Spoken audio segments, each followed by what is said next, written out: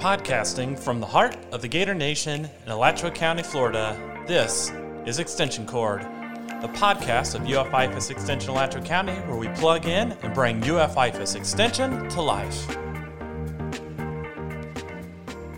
Good afternoon, everybody. This is Taylor Clem with UF-IFAS Extension in Alachua County, and it is a bright, beautiful Friday afternoon as we're recording this, and we are at Wilmot Botanical Gardens here on University of Florida's campus. And today we have Lee Deal with us, and Lee Deal, she's the Director of Therapeutic Horticulture at Wilmot Botanical Gardens, and we're going to talk with her and learn all about therapeutic horticulture, the programs that's happening here, because, you know, you drive through campus and you'll see the gardens and you might wonder what's going on over there, and, you know, the programs that are happening here on this part of campus are extraordinary. So, Lee, welcome, and thank you very much for joining us. I appreciate you joining us today. Well, thank you so much for having me. It is a beautiful day. I wish you could all see this greenhouse right now because it is full of plants, and it feels like spring in here today. I know. It's a nice, comfortable day because we turned the fans off as part of the recording, so luckily right. It's not a hot day. Yes. But and we'll talk about all the beautiful plants that we have here. Maybe I'll take some pictures before we leave so I can post them up on the website. That'd be great. Part of it's too, but I know I want to talk all about the therapeutic horticulture program, but Lee, tell us a little bit about who you are, your background, and I know we're going to dive into like how you got to this point and about the program here, but. Sure. Well, so I have taken sort of one of those non-traditional career paths in my life, I guess you could say. My background is really in landscape architecture. I have actually a master's degree in landscape architecture, and I kind of fell into the horticultural therapy world. Slightly anyway. I do have a little brother who's had a traumatic brain injury when he was about 2 years old. And so I have been part of that kind of special education world throughout my life. And so the idea of combining working with people with special needs and what I eventually came to know as landscape architecture, I think has always been in the back of my mind. Right. And so this idea of horticultural therapy, which really does those things, I think was probably brewing around in there before I even knew what that concept was. And so I did fall into a opportunity for a position. I don't think any of us knew what that was when the position was offered to me to work at a residential facility for young adults with physical and developmental disabilities in Chicago in the early 90s. And that's where I started up a horticultural therapy program without even knowing what it was, that was even a term at that point. And it just kind of took off from there. Oh, that's wonderful. And I know that you found your way here. Yes.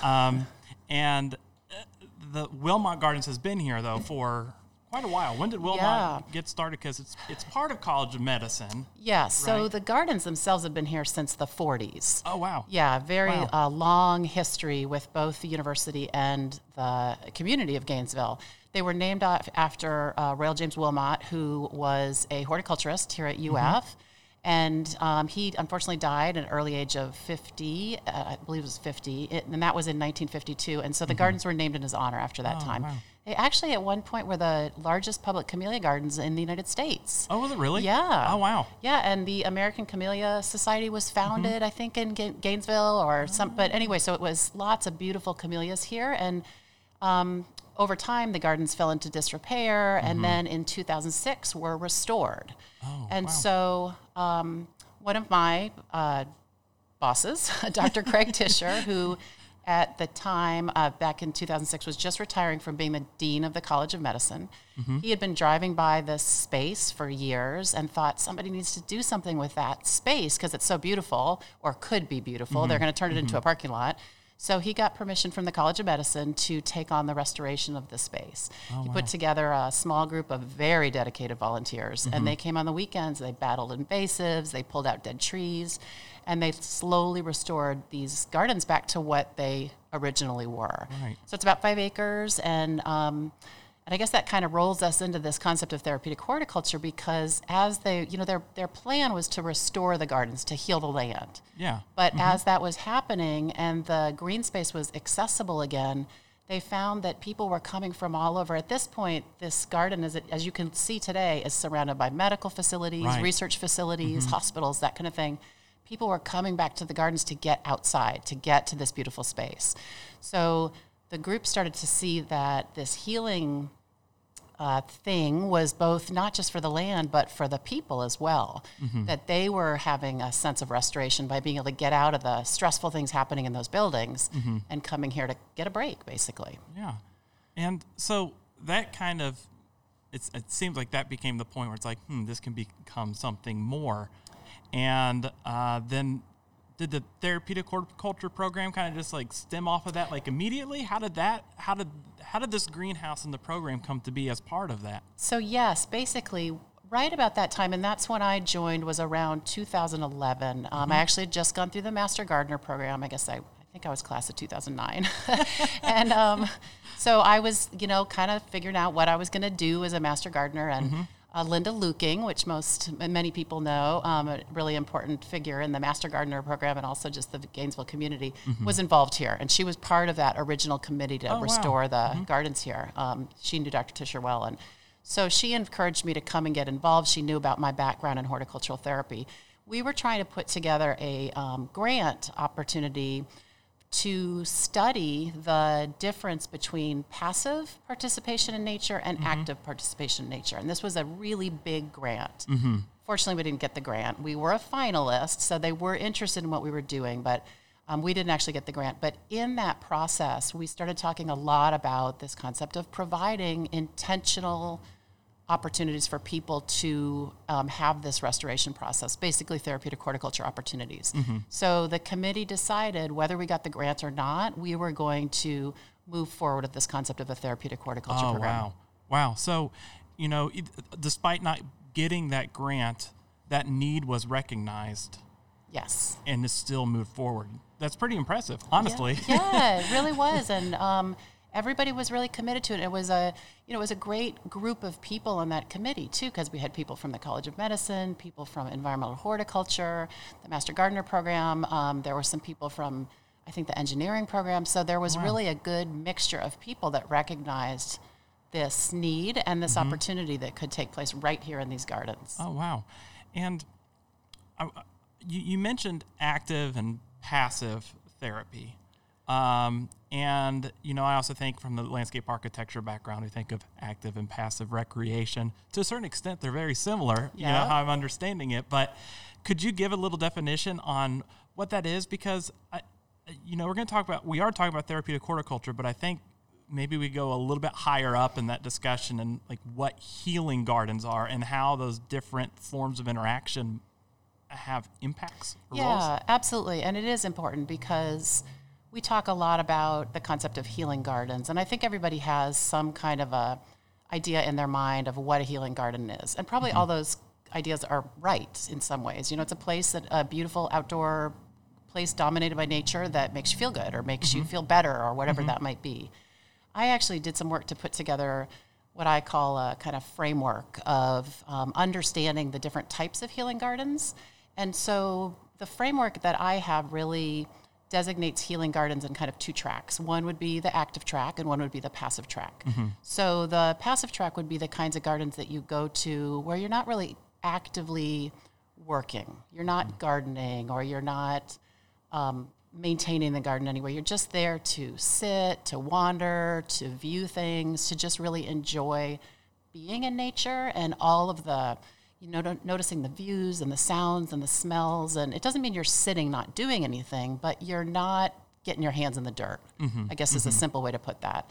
And so there's all sorts of gardens that are that way, but they're really meant for more about the restoration process.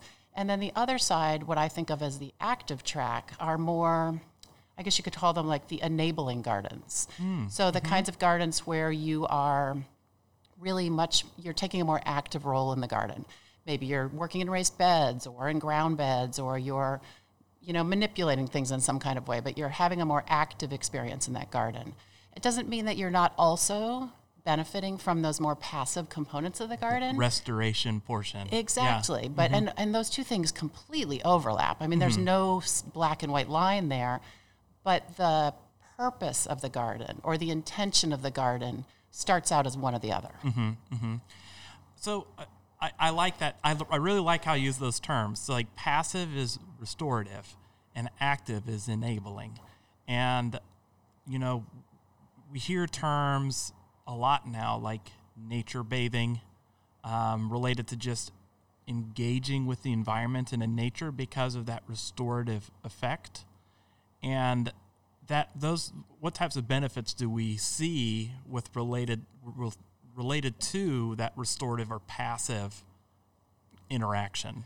Yeah, and that's a great question. And I think we're learning about more of them. But the one we do know for sure is that when we are passively, and actually probably also when we're actively interacting, but when we're just wandering or sitting in a garden and we're really connecting with nature, what's happening is that we are allowing our bodies and our minds to relax and to kind of let go of some of that, the stress that's been building up, that mental fatigue that we, pile on with all the computer work and the technology and the responsibilities and the deadlines and all that kind of stuff that just build up.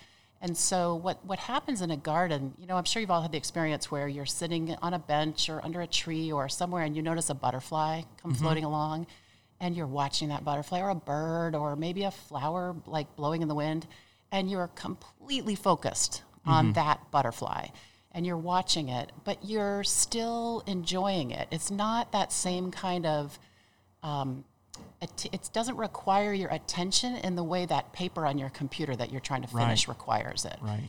It's a positive distraction that's allowing you to fully engage in that moment, but in a way that's still allowing your body to rejuvenate, to relax, to restore. And so those experiences and those moments are really important to have in nature. And I certainly think that that can happen whether you're gardening or you're just sitting and enjoying. But what you mentioned, this nature bathing or forest bathing, we often hear, they're learning that there's actually a chemical that's released from the trees. Really? Like from the trees that directly interacts with us? Yes. Oh, that's cool. Phytoncides, they're called. What is it? Phytoncides. I'm probably not pronouncing that correctly. I'm going to have to look this up. This is cool. Okay. Yeah, and what's amazing about that is they've done some pretty solid research. There's a lot more research that needs to be done. Right. But that can actually have impact on those natural killer cells we have in our bodies that help to fight the cancer cells. Oh, seriously? And so, yes, I mean, it's amazing, some of these things. And I think they're starting to try to pinpoint which trees give this off more than other trees.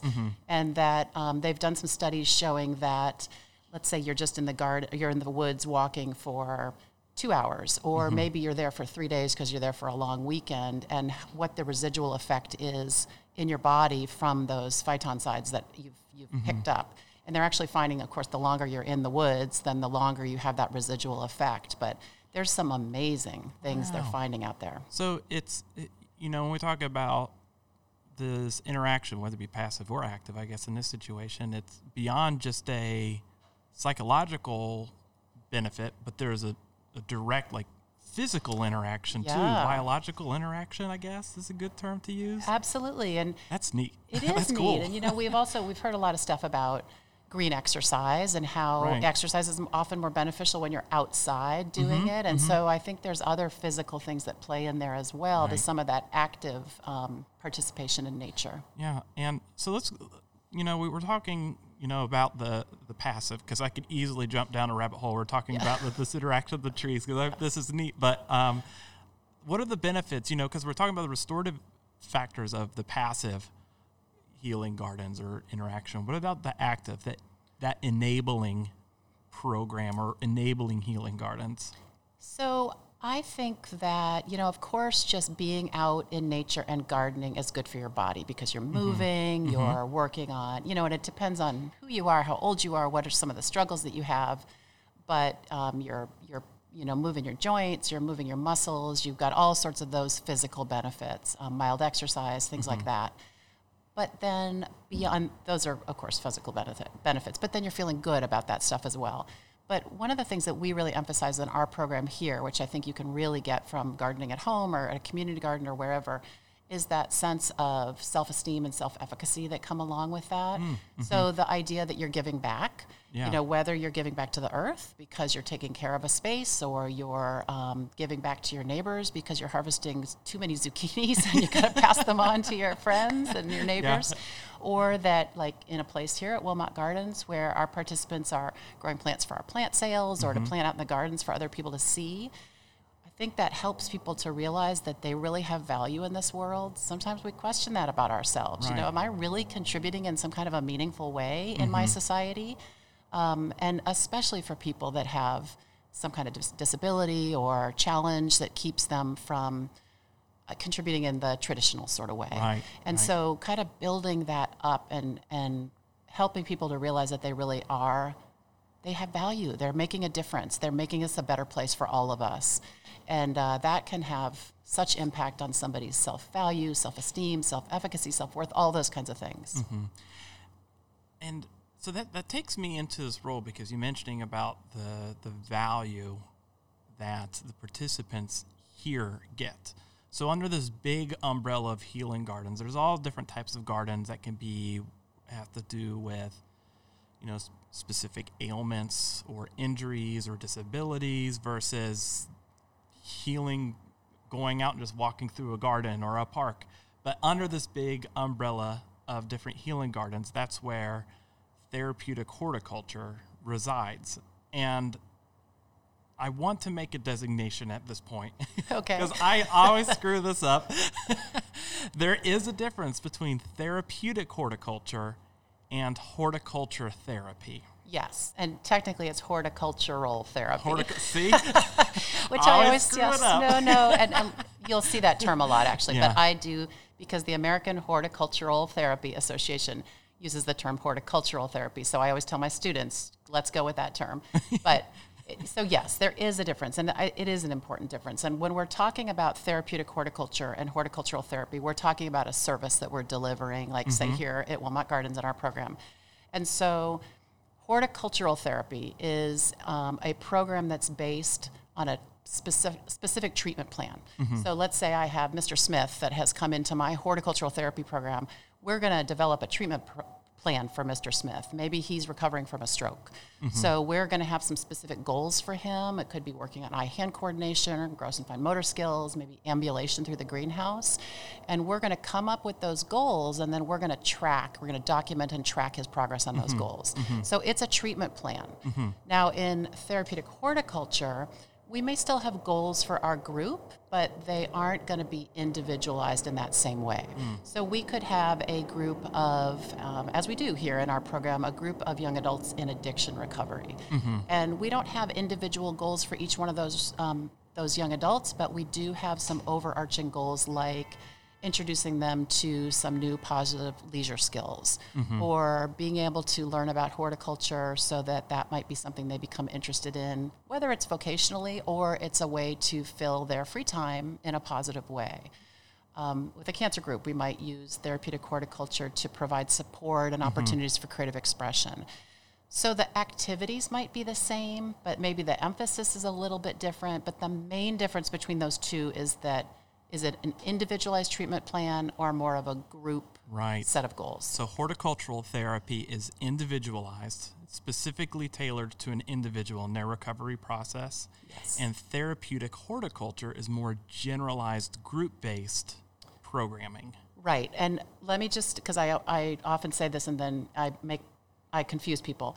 You can have a group of 10 people in a horticultural therapy program together. They could be participating in a group, but they're each going to have their own goals that they're working on. Right. Yeah. So that, and I think that's important to make sure that we designate or differentiate the two, because this is a therapeutic horticulture program. And you mentioned, like, you have recovering addicts come in, you mentioned cancer patients, and the activities that you give them depend on the type of group, I assume. Exactly, right? Yeah. So as I mentioned, we have worked with people that have stroke-associated paralysis.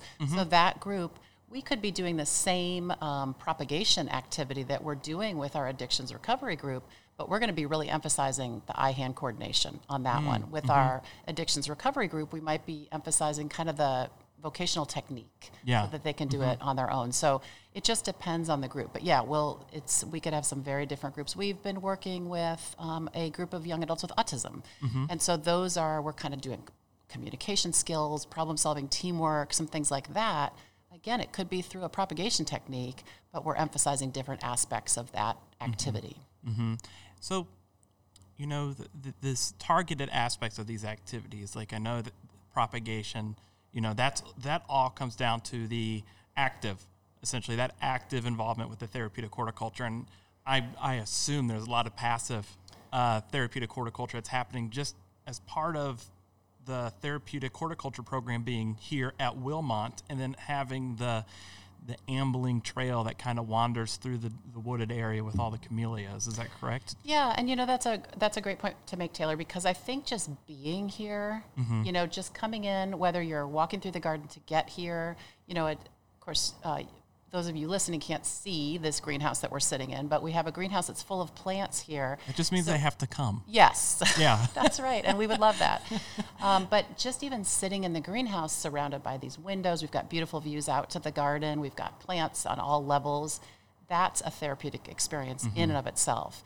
So they could be getting both the active and the passive because they're doing a propagation technique, for example, or they're making some kind of a plant craft or something. But the one thing I guess I want to back up real quickly and say, the other thing that's important about horticultural therapy is that it really is based on active interaction with nature. So that doesn't mean that you can't have some passive activities in there, but for the most part, it really is that active because you're really trying to achieve goals. So that needs to be in more of an active way. That makes sense. And also, when you were mentioning that when you're engaging this active, you still have that passive experience. And that goes back to earlier what you said, that it's not a black and white, active versus passive. It's kind of all around the place. And because if you're engaging in active programming, just being here and taking in just the surroundings of being in the gardens, being in the greenhouse, just being around the greenery, the trees that are, healing us, that is all passive.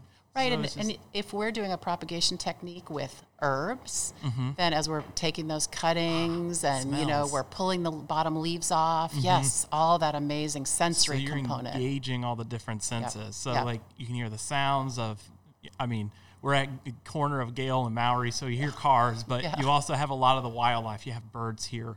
You have the little, like, the creek that runs around through here, so that the sound that you have of the water kind of trickling down. You're hearing that. The sounds of, we had a bee fly overhead a few minutes ago, so the sounds of bugs kind of buzzing around. But then that smell, that feeling things as you're working with stuff. So you're engaging every sense. That's right, and that is actually one of the things that we try to do here, and most therapeutic horticulture and horticultural therapy programs try to do, is use sensory-oriented plants as much as they can. Because sometimes we have to find a way to hook somebody that, is coming into our program. They may not have any horticulture experience. They may not think they're interested in plants. So we almost, I don't want to say we have to trick them, but we have to really catch their attention right away to get them to want to come back. So if we can use a really interesting plant or something that's really sensory oriented or something that makes them feel successful right away, we're going to have a much better experience or much better opportunity to kind of hook them from the beginning and make them want to come back and kind of continue that therapeutic experience. Oh, that's wonderful. It's like when you're creating these cognitive connections and, when like you're teaching, the passive learning was like you have a speaker teaching to a classroom versus, it has better roles if you're having the kids the learners engaging in different ways. They have different cognitive connections that are created, and it allows them to have a better connection to what they learn. Yeah, absolutely. It's that active learning process. You're right. And I'm glad you said that because that is one of the things we try to do is give them the opportunity to make connections as well. Like, oh, I remember this herb my grandmother used to plant with it or cook with it. You're pulling something out of the memory banks. Yep. Yeah. And then that connects with somebody else who might talk about something their grandmother did. And then suddenly we're making these connections that not only help stimulate people cognitively, but help connect the group more. So building that sense of community, that's such an important part of this type of program. Oh, that's wonderful. So tell me a little bit about the programs that you are doing specifically here, because I would like to hear about some of the research that you all are participating in or you help support, as well as just the programs that you are running or the staff is running here, volunteers are helping out with the College of Medicine. I'd love to hear more about that. And start with the programs first. Like, what are the things that you talked about? Plant propagation, and that probably has to do with the plant sale, I'm assuming, because you create a lot of plants. There's a lot of plants here. There are a lot of plants here. They're all young and little right now, but hopefully they'll be bigger. So, I will say that one of the wonderful things about this program, it's kind of that two sides of the coin thing, is that currently the university doesn't support our actual programming here in the greenhouse. So I'm on faculty of environmental horticulture, so of course the university supports my position. But any of the programming, so I mentioned our addictions recovery group, our cancer group, the autism group, we have to look for funding to have those programs. So we look for grants, and we have some donors that have been really wonderful to us. And so that's obviously a challenge, but the good side of that is that means that we end up working with a lot of different populations, because maybe we see a quality of life grant out there. As a matter of fact, we saw that with the Dana and Christopher Reeve Foundation put out a quality of life grant. Wow. And so we applied and we got it. And so we started working with that population that we were not, hadn't worked with before. And so that's one of the great things about this particular program at UF is we work with many, many different populations. You don't see that very often in horticultural therapy, therapeutic horticulture programs. So we've worked with, we have a women's veterans group right now. We also have a veterans group for veterans with mental health issues, mostly bipolar disorders. That's on hold right now because of COVID. We've just about a month ago slowly reopened our therapeutic horticulture programs. Of course, we closed in March of 2020. And so we're open on a limited basis right now. We're meeting with our women veterans, with our addictions recovery group. And then we also have what we call our alumni group. And this is a group that they had participated in some other group that we have. So it could have been our kidney disease group, our stroke-associated paralysis, our veterans with spinal cord injury and disease, because the funding of that, you get a grant. It's usually for a year or two. When it comes to an end, unfortunately, the program had to end. So we committed to fund this alumni group, and anybody in any one of those other programs could come to this. So because that's such a popular group, we had to split it into 2 sessions since we opened from COVID, just so we could maintain our social distancing. But so we've got those 4 groups running now that we've just reopened. We also just recently got funding from the Love for Lawrence Foundation to start a UF student group. Oh, that's which great. I'm really excited about, specifically for students that are suffering from depression, anxiety, loneliness.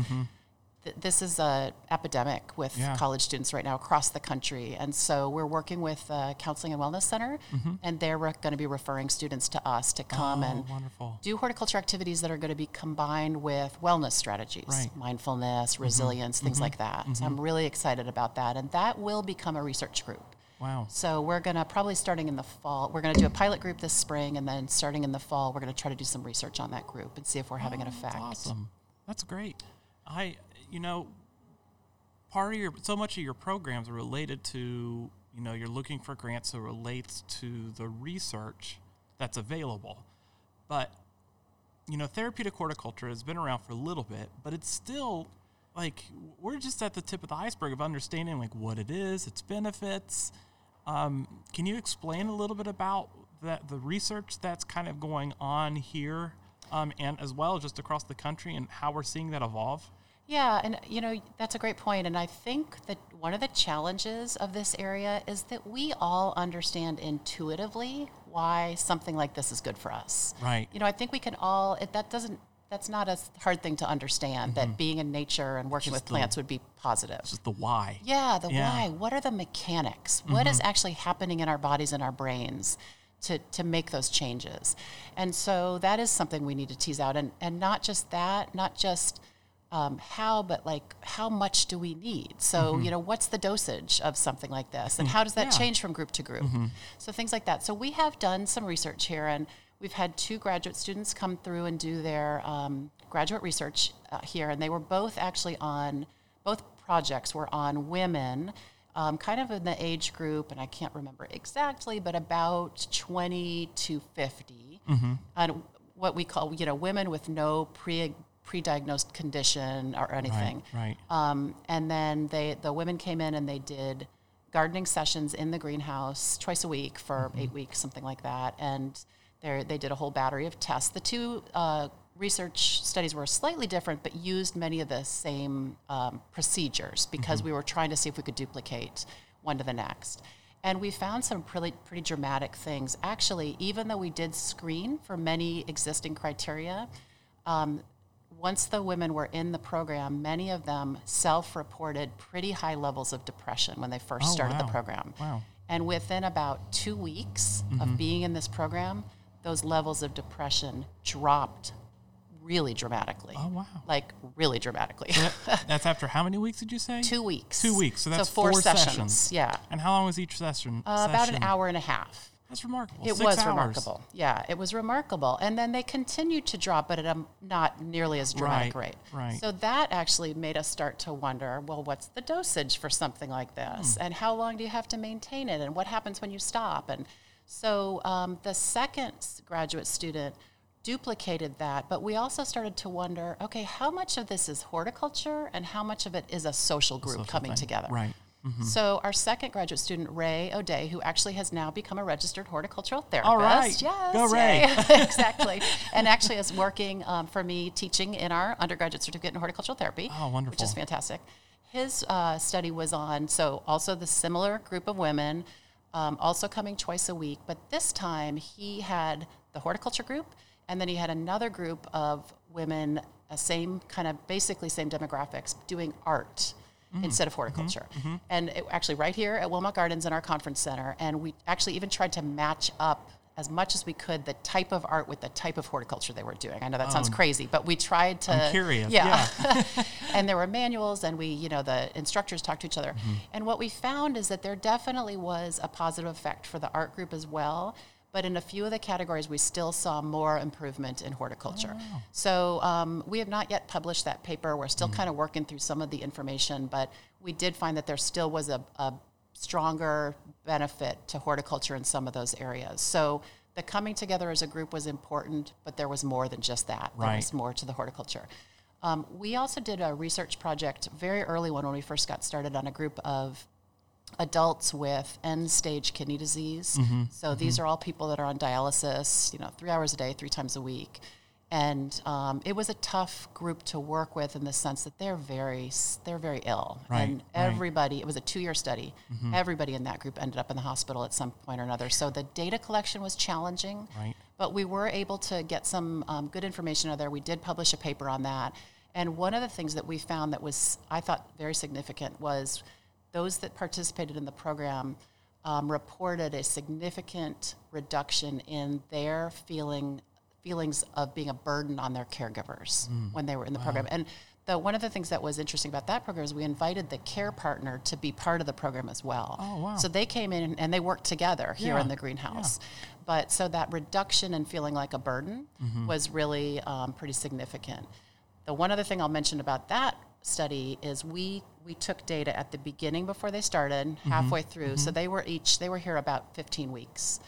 And then at the very end, and then we took measurements again 2 months after they had finished the program. All the benefits were gone 2 months later. Wow. So that made us, at least for that population, helped us to understand that you have to do it again. You have to repeat it. Yeah, at least for that population.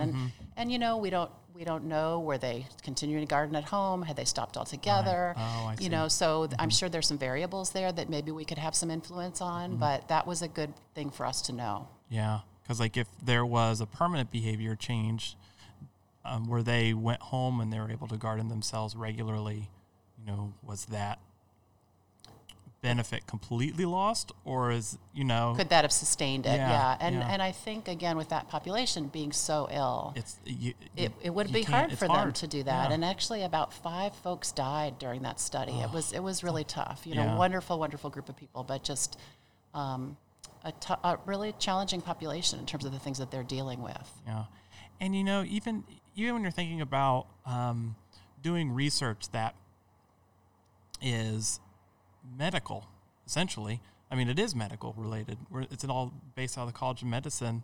that even understanding, like from a research perspective, the amount of people that you need to participate in studies in order to have a conclusive right results or data, or sample size, to make good recommendations. That's really hard because it doesn't. I'm not sure it's like a 0.001, I think, or 0.01 significance you have to have within the medical field or something like that compared to 0.05. Yeah, and just that sample size, like you said, is so important so that you're not, you know that it's generalizable, at least to that population. I'm excited. I hope this works out. We've been working with some dermatologists here at UF Health to try to get some funding together to look at psoriasis patients who really struggle with depression because of the psoriasis. And we're trying to see if we can get a program going for them to see if we can make a difference on the depression through therapeutic horticulture. Wow, that's wonderful. Yeah, it'd be great. And, you learn these benefits as you go, as you complete or be able to participate in these research. But some of the things that we're seeing like really benefit also is you're talking about the plant sale. And I know one time in conversation, we were talking about, just their ability or the people who participate in the therapeutic horticulture programs here, that they have a connection to say, like, I'm contributing to something more. And that plant sale, essentially, they benefit from that. Absolutely. Correct? Yeah. Yeah, and I think I may have told you that when we first started doing the plant sales, I felt like I shouldn't ask our participants to help us prepare for those plant sales. Right. That felt like I was asking for free labor or something, and that didn't feel right to me. But they were all like, no, we want to help, because they really felt so good about producing something that somebody wanted to buy. Yeah. And not just to make them feel like there was some money involved, but because that helped them to feel like whatever they were growing was somebody valued, desirable, yeah, and that somebody wanted it so much they were willing to pay for it, or even that it was getting planted out in the garden, and that they were then benefiting our program, and which they knew was so important. Yeah. So just a way for them to give back. And as I said earlier, many of the folks that we work with can't have a job because they either physically are not able to work, or they, whatever their struggle or their disability is, means that it's difficult for them to hold a job. So being able to, and that makes them feel badly about themselves because they don't feel like they're contributing. So in this situation, they're so excited about being able to contribute to Wilmot, to the community, to be able to help produce plants for the sale. So they'll come and they're like, "What's next? What's on the what's on the plan for the plant sale today?" That's wonderful. Yeah, like, what are we really propagating? Exactly. I mean, we're surrounded by trays of little starts, And when is that sale? So this spring, the plant sale is April 9th and 10th, which is a Friday, Saturday. And normally we do it in the greenhouse. We'll be doing it outside, of course, for social distancing. We're going to have lots of great stuff, vegetables, herbs. We'll have tropicals. We've got succulents, begonias, all sorts of really great stuff. We also have a pre-order going on right now, so with some great shrubs and trees and stuff. And if you're interested and you haven't seen that pre-order form floating around, you can just go to Wilmot Gardens, and it's on the website. But yeah, it's a really, and even if you don't want to shop, you just kind of want to come out and look around. It really is a great place. And we usually have some very unusual plants and really great values. So. Oh, wonderful. And I know that you also have your sale in the fall, the camellia sale, plant sale. But you've expanded beyond just camellia. And it makes sense that you have a camellia sale, being that we're at Wilmot. Yes.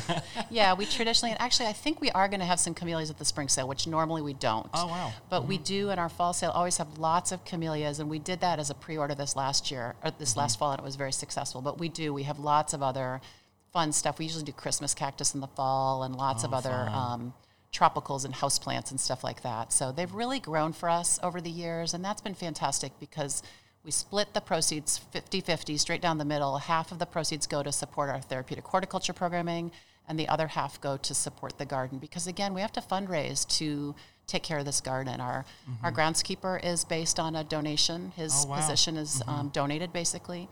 And all those beautiful plants out there are either donated or purchased through funds that we've raised. So I know the Master Gardener volunteers, they come out here and they'll help volunteer during the events.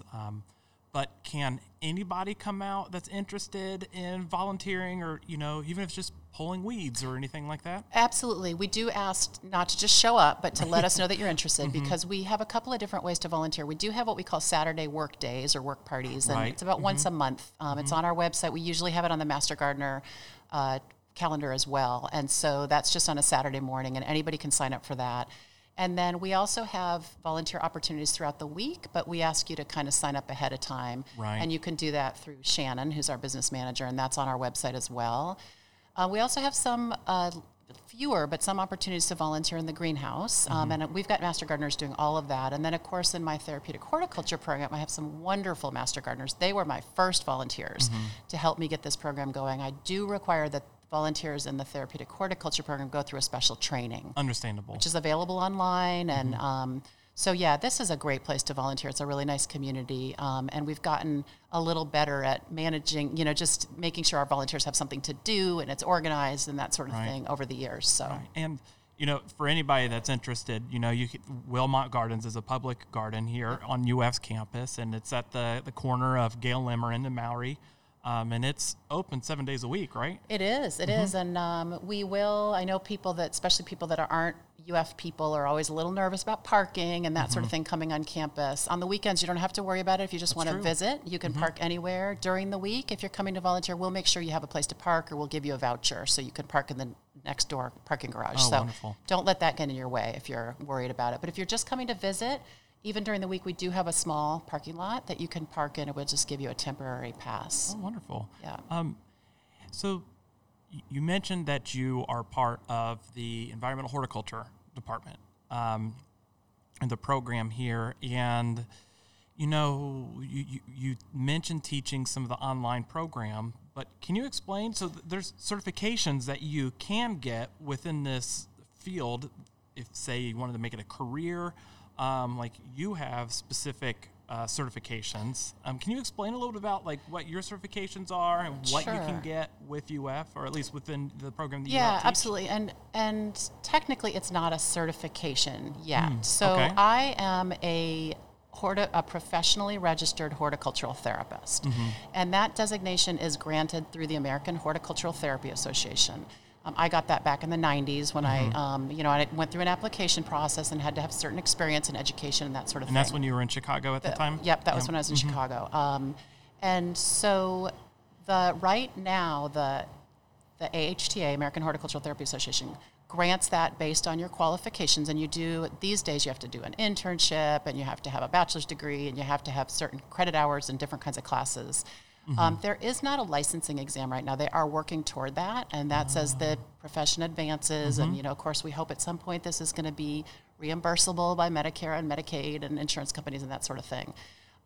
But what we're doing here at UF is just, I guess it was in the fall of 2019, we launched our new undergraduate certificate program in horticultural therapy. So students can now take this certificate program, and you can either be a student here at UF, or you can be somebody that lives in Singapore. And you can take this program. It's fully online. It's a 4-course, 12-credit-hour certificate program. And when you're finished with it, you will have gained your required credit hours in horticultural therapy courses that the AHTA requires. Oh, okay. And maybe if you've decided to do that, you may also have gained your internship that's required. You still have to do some horticulture science credits, and you have to do some health science credits, but sometimes people already have those through their college. So, it's very exciting because we've got a lot of UF students, but currently I've got a student in Taiwan, and 2 students in Singapore, Puerto Rico, Trinidad, South Africa. I mean, it's an amazing group. And just imagine all the experiences they're sharing with each other about gardens and nature and, people and all that kind of stuff. Oh, that's wonderful. And, you're seeing success, and you're 2 years into the program? 2 years into the program. And as you said earlier, I believe that I am one of 3 or 4 professionally registered horticultural therapists in Florida. Wow. I've had about 100 students enter the program since we started it 2 years ago. Of course, not all of those students are going to get registered, but even if half or a quarter of them did. That's a huge success. Yeah, so that would be, that's what we need, is we just Right. need more people doing this kind of stuff, and really, I know there's a lot of people out there that are offering some people plant types of programs. Right. And I'm sure they're wonderful programs, but if we can have more people out there that have more knowledge about how to really make these connections work for us and work for the people that we're trying to benefit, then we can even do more. Yeah. So, Yeah, because if we're thinking about research and understanding all the benefits related to horticultural therapy or therapeutic horticulture, that we need to learn more, and growing that capacity, or who is working within the field, can really significantly move the whole career or programs further, and a deeper understanding, more effective programming, and just a better understanding of the benefits on that, whether active or passive and with interaction. that comes the funding Yeah. for funding more programs. And I know that so many programs out there that are trying to combine these things struggle with funding because not everybody gets it. Not Right. everybody understands it. Some places it still feels like a fringe kind of program. Yeah. So the more we can prove how beneficial this is and basically low cost, Yeah. then the better off we'll be. And you're right that we have to have the research. We've got to have the professional levels of being able to kind of show the educational levels and that research so that we can get the funding out there to the people that could really benefit from it.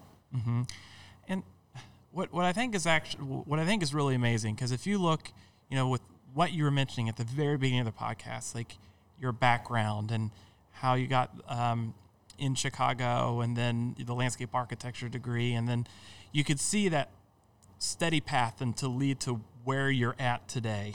And I think that's a phenomenal thing that you have done, because you're leading this, with the university and the state, and I think that's fantastic. And to kind of close out our conversation today, I really want to ask, if you're thinking of that one big statement that you would talk about therapeutic horticulture, what would it be, or what do you like to communicate with just the general populace?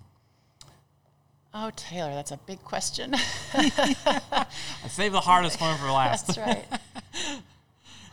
Well, I don't know. I think that big question probably shifts for me from month to month or group to group or season to season. But I think today, this season, maybe one of the things and one of the reasons I've been so happy to get our programs open again, or starting to open again after COVID, is with all the turmoil that we've been through, political turmoil, this COVID stuff, I just feel like people have been so separated, so isolated from each other, so divided, and it's so wonderful to see in our groups, among our volunteers, among the people that come to these gardens, that people that are coming from such different walks of life and such different backgrounds and experiences can sit at a table together and do a horticulture activity and enjoy each other. Yeah. And get something from each other and share and support. And who knows who they supported for president, or who knows, what their take on masks or vaccines is, or any of that kind of stuff. And for that moment, it just doesn't matter. Doesn't matter. And so I think that heartens me in a lot of ways. And if we can find more opportunities to ground ourselves within our similarities. Yes, yeah, and I'm not trying to say that those other things aren't important, Right. but we've got to find some common ground that's important to all of us to connect us and bring us together, so that some of those other things, whether we're talking about them together or then when we go on to talk to other people, we've got sort of a strong, positive feeling, something that feels good, a base that feels good in our lives, because there's so many things that don't, or that feel out of control, or that kind of thing. But if we know that we can share something strong and positive with a group of people, then that gives us hope that we can share more strong and positive things with other groups of people. That's awesome. That's a cool message. So,